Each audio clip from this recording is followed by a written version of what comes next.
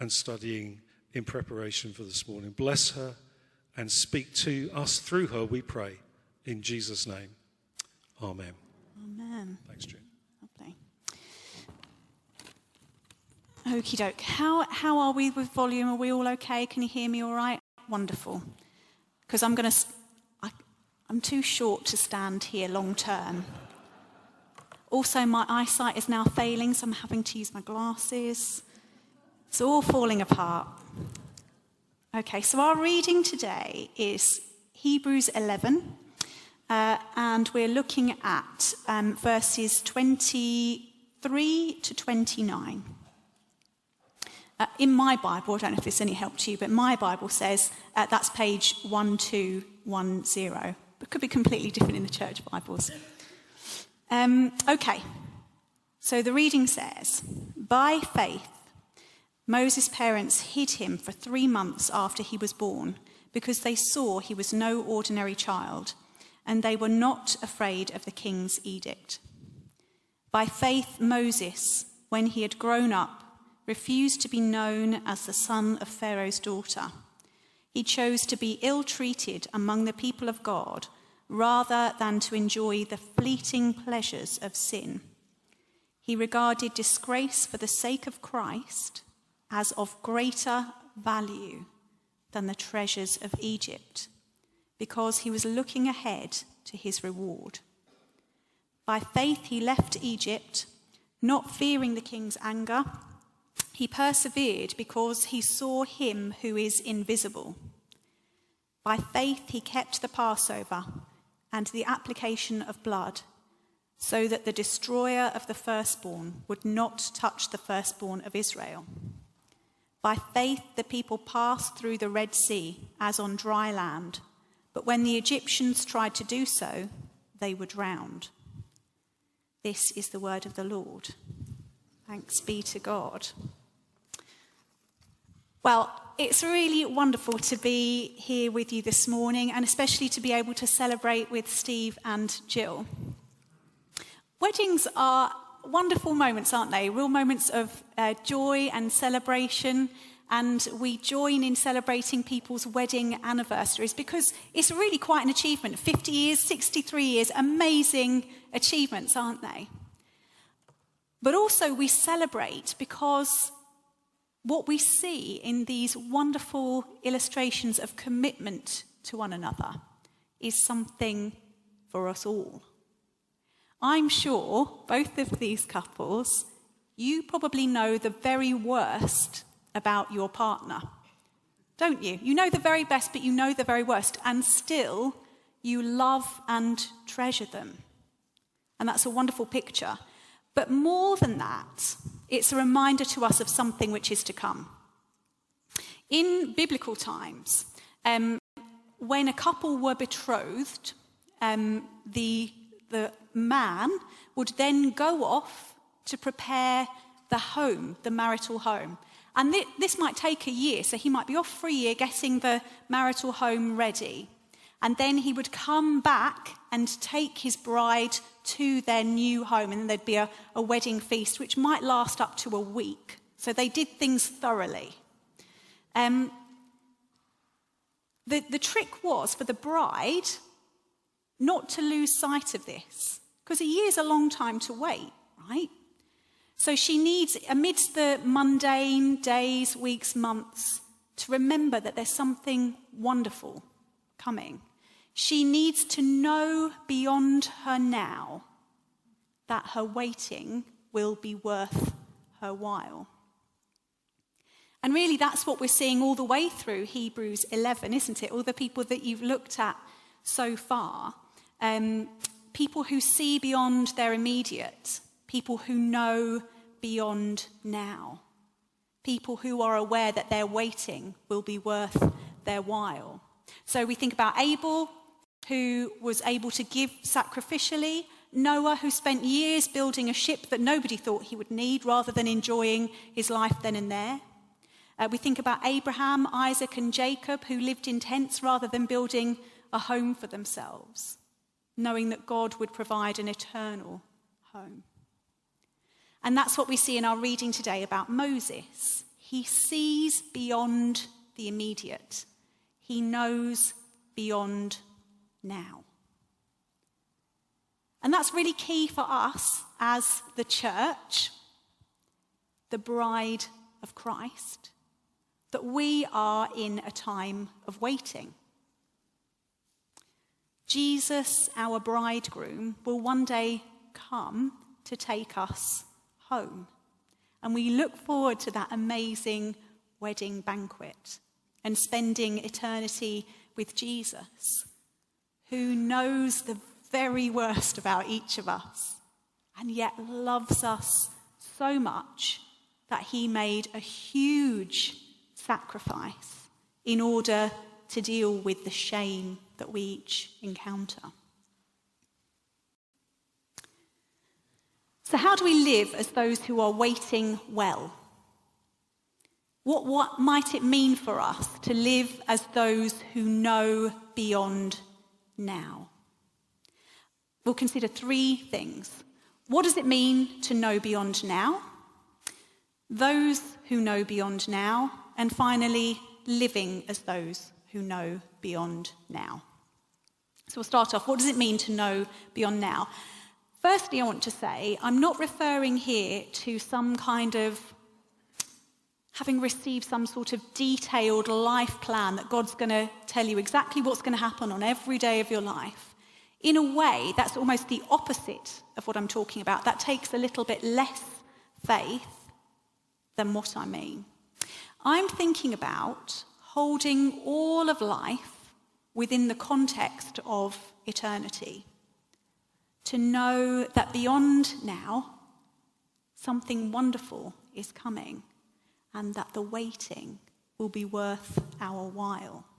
Holding all of life, including our suffering, within the context of a good, loving and sovereign God, and knowing that his plans are still playing out.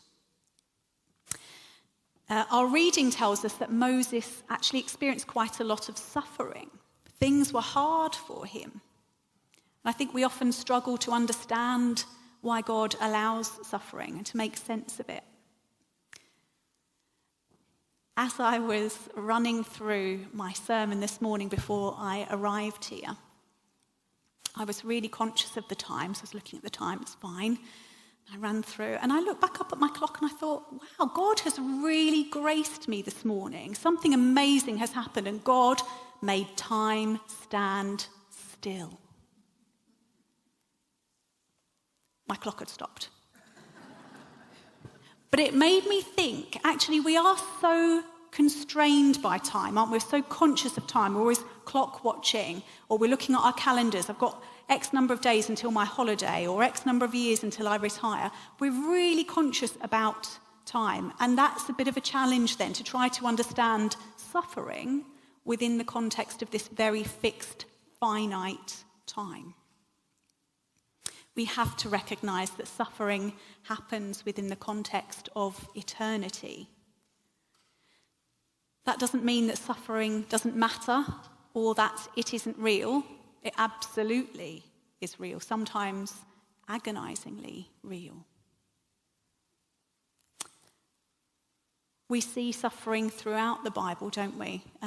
Thinking about Paul, for example, in 2 Corinthians 11, he lists all of those different times that he's suffered. He's beaten with whips and rods. He's stoned. He's shipwrecked. A number of these things, by the way, happen a number of times to him. He's threatened by Jews, Gentiles, false believers. At times he's hungry, he's thirsty, he's cold, he's naked, and he's constantly on the move. So that's a hard time, right? No one would be considering that as easy. But how does he describe his suffering?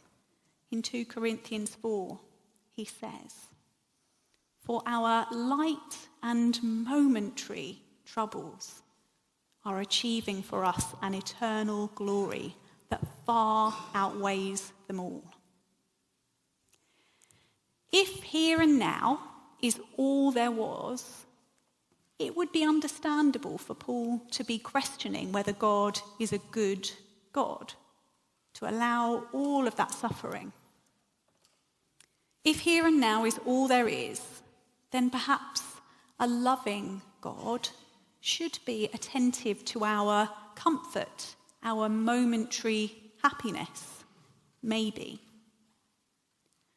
But God's primary agenda isn't our current comfort.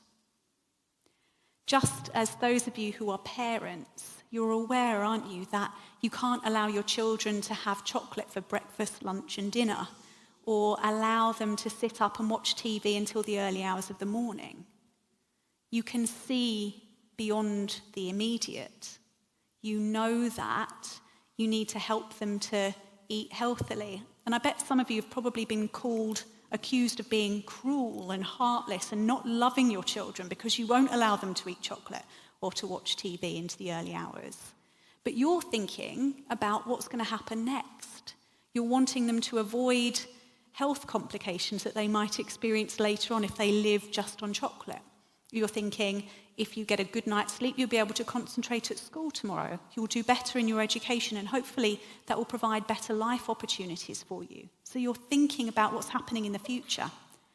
And even all of that is still not about eternity. That's just in this life, isn't it? It's within the context of eternity that Moses makes the decisions he's commended for in our passage. He's okay with delayed gratification. He knows beyond now there is more, and the waiting will be worth his while.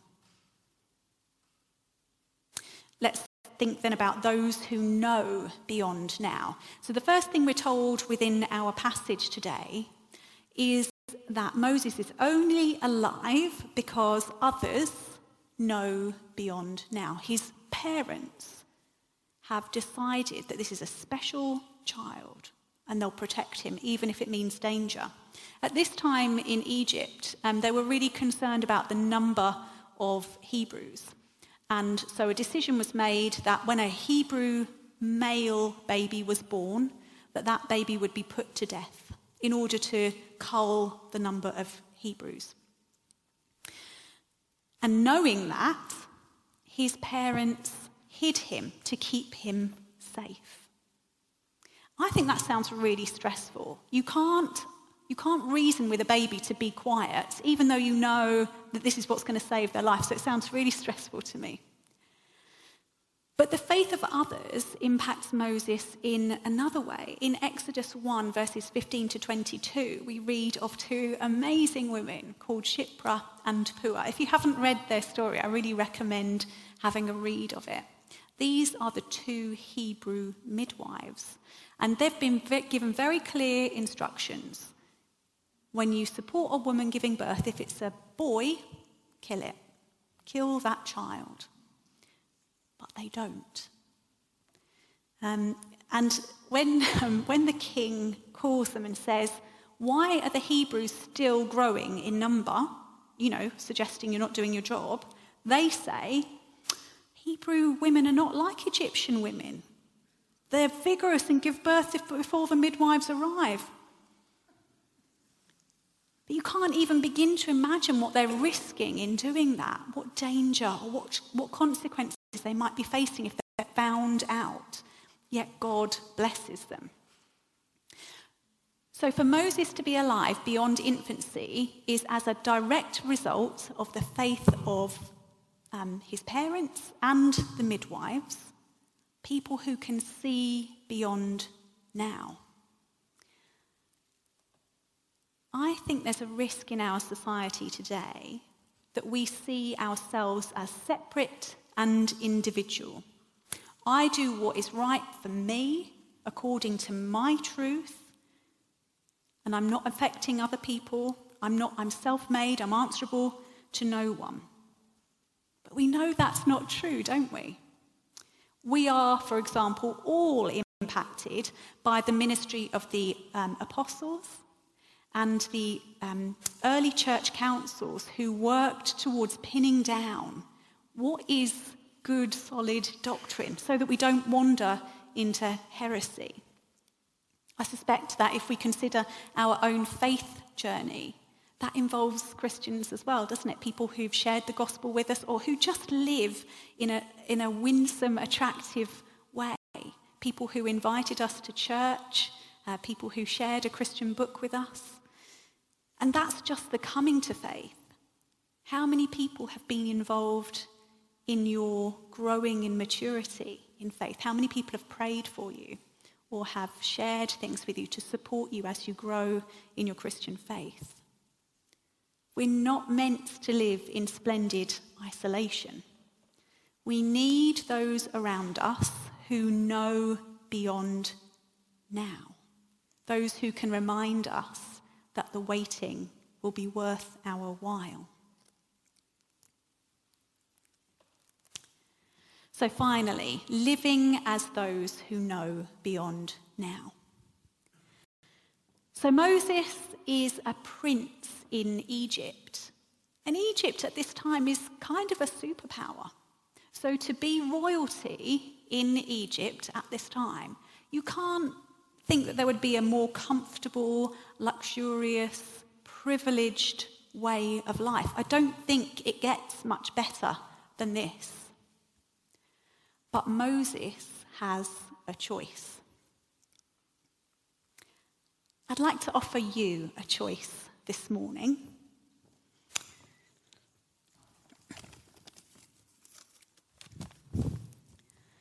I've got two boxes here. So one of them, it's very nice box, nicely wrapped. I like to think that there's a lot of chocolates in here. That's what I'm thinking. Something really nice. The other one, it looks like it's seen better days, doesn't it? It's a bit stained. It's a bit crumpled. It looks suspiciously like someone sat on it. Now, the label of the nice one says, pleasures. That sounds nice. The label of this one says, disgrace. So, if I were to give you a choice between these two, which would you say has greater value? You're tempted to think it's this one. Now, I suspect that there are a few of you that think, I've heard enough sermons and children's talks to know that's not the right answer. There's a catch here, and sure enough, you're right. On the bottom of my huge box of chocolates, there's a use-by date, and it is the 23rd of the 7th, 23. And that, I suspect, was last Sunday. So these are fleeting pleasures. They're quickly gone. But this one on the back says, mistreatment and disgrace for the sake of Christ, plus an eternal reward. So now, out-of-date chocolates, eternal reward. Which has more value now? This one. But it's easy, isn't it, for us to get really focused on the immediate. This looks better.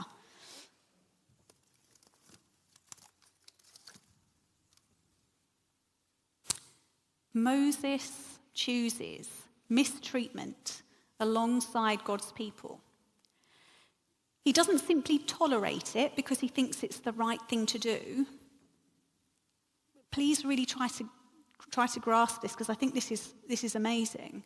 He sees mistreatment and disgrace for the sake of Christ as having greater value than the treasures of Egypt, because he's looking to his future reward.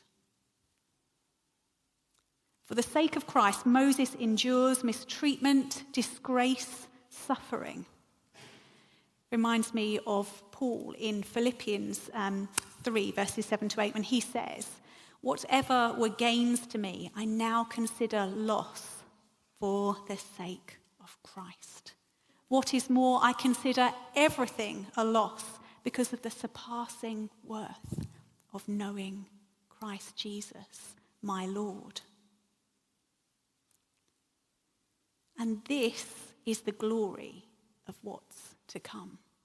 This is the glory of eternity, knowing Christ Jesus, seeing clearly all that he is, beholding his beauty, understanding how much we are loved by him and being able to enjoy knowing him without barriers or lies. Moses looks ahead to his reward. He knows beyond now. Do you ever look ahead to your reward?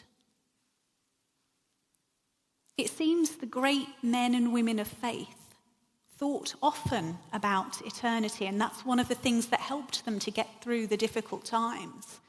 So if we're not considering eternity, it's as though we're going through life with one hand behind our back, or trying to do a jigsaw puzzle with loads of the pieces missing.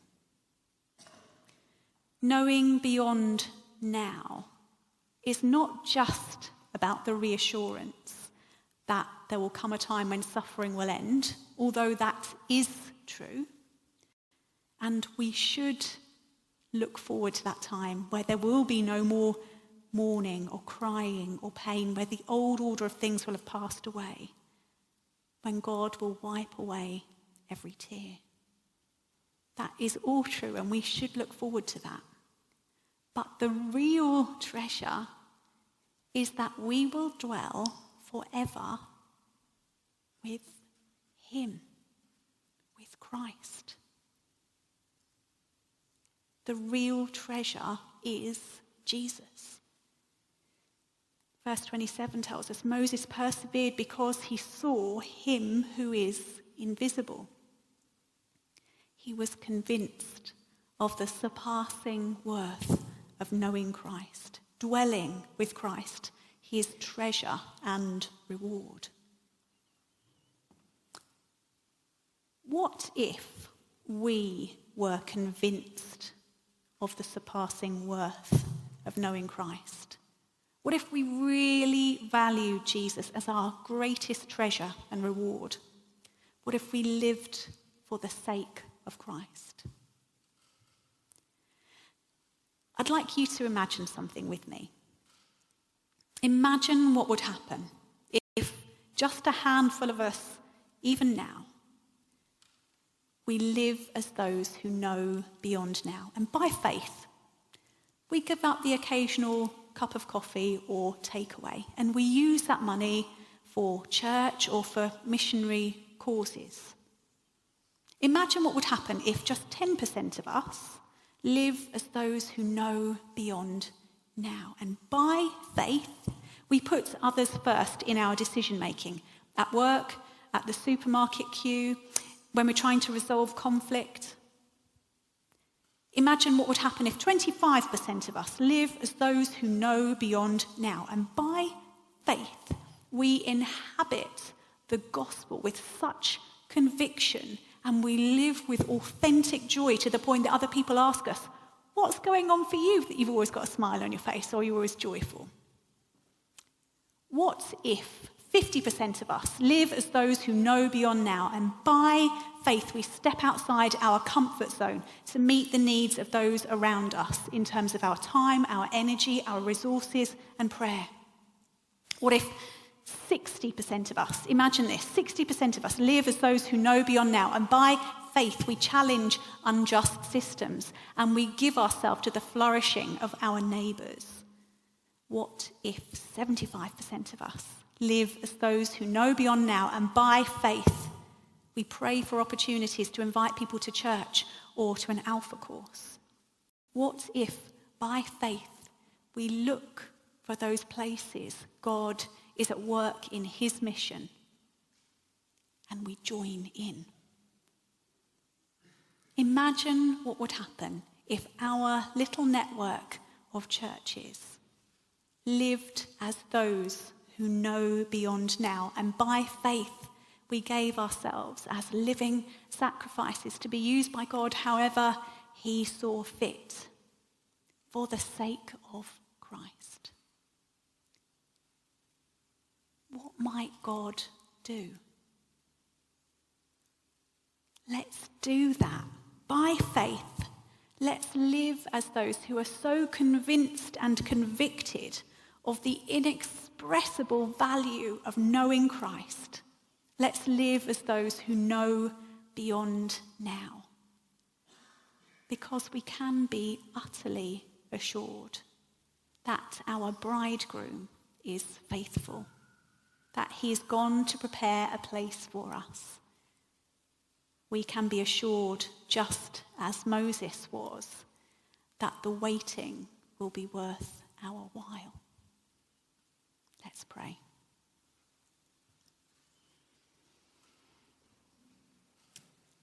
Loving Heavenly Father, we thank you so much for the example that we have in Hebrews 11. All of these different heroes, but we thank you for Moses and for the ways in which you worked in his life. Lord, I pray that you would help us to see beyond the immediate, that you would remind us regularly that there is more to come, that we're waiting for something amazing. Lord, would you stir our hearts? Would you retune our minds, our attention and affection, that we would be fixed upon you, that we would be pursuing you, that we would come to know you as our greatest treasure and reward. Lord, we can't make that happen ourselves, so we look to you. We ask that you would be at work within us to do this. And Lord, we do offer you ourselves afresh.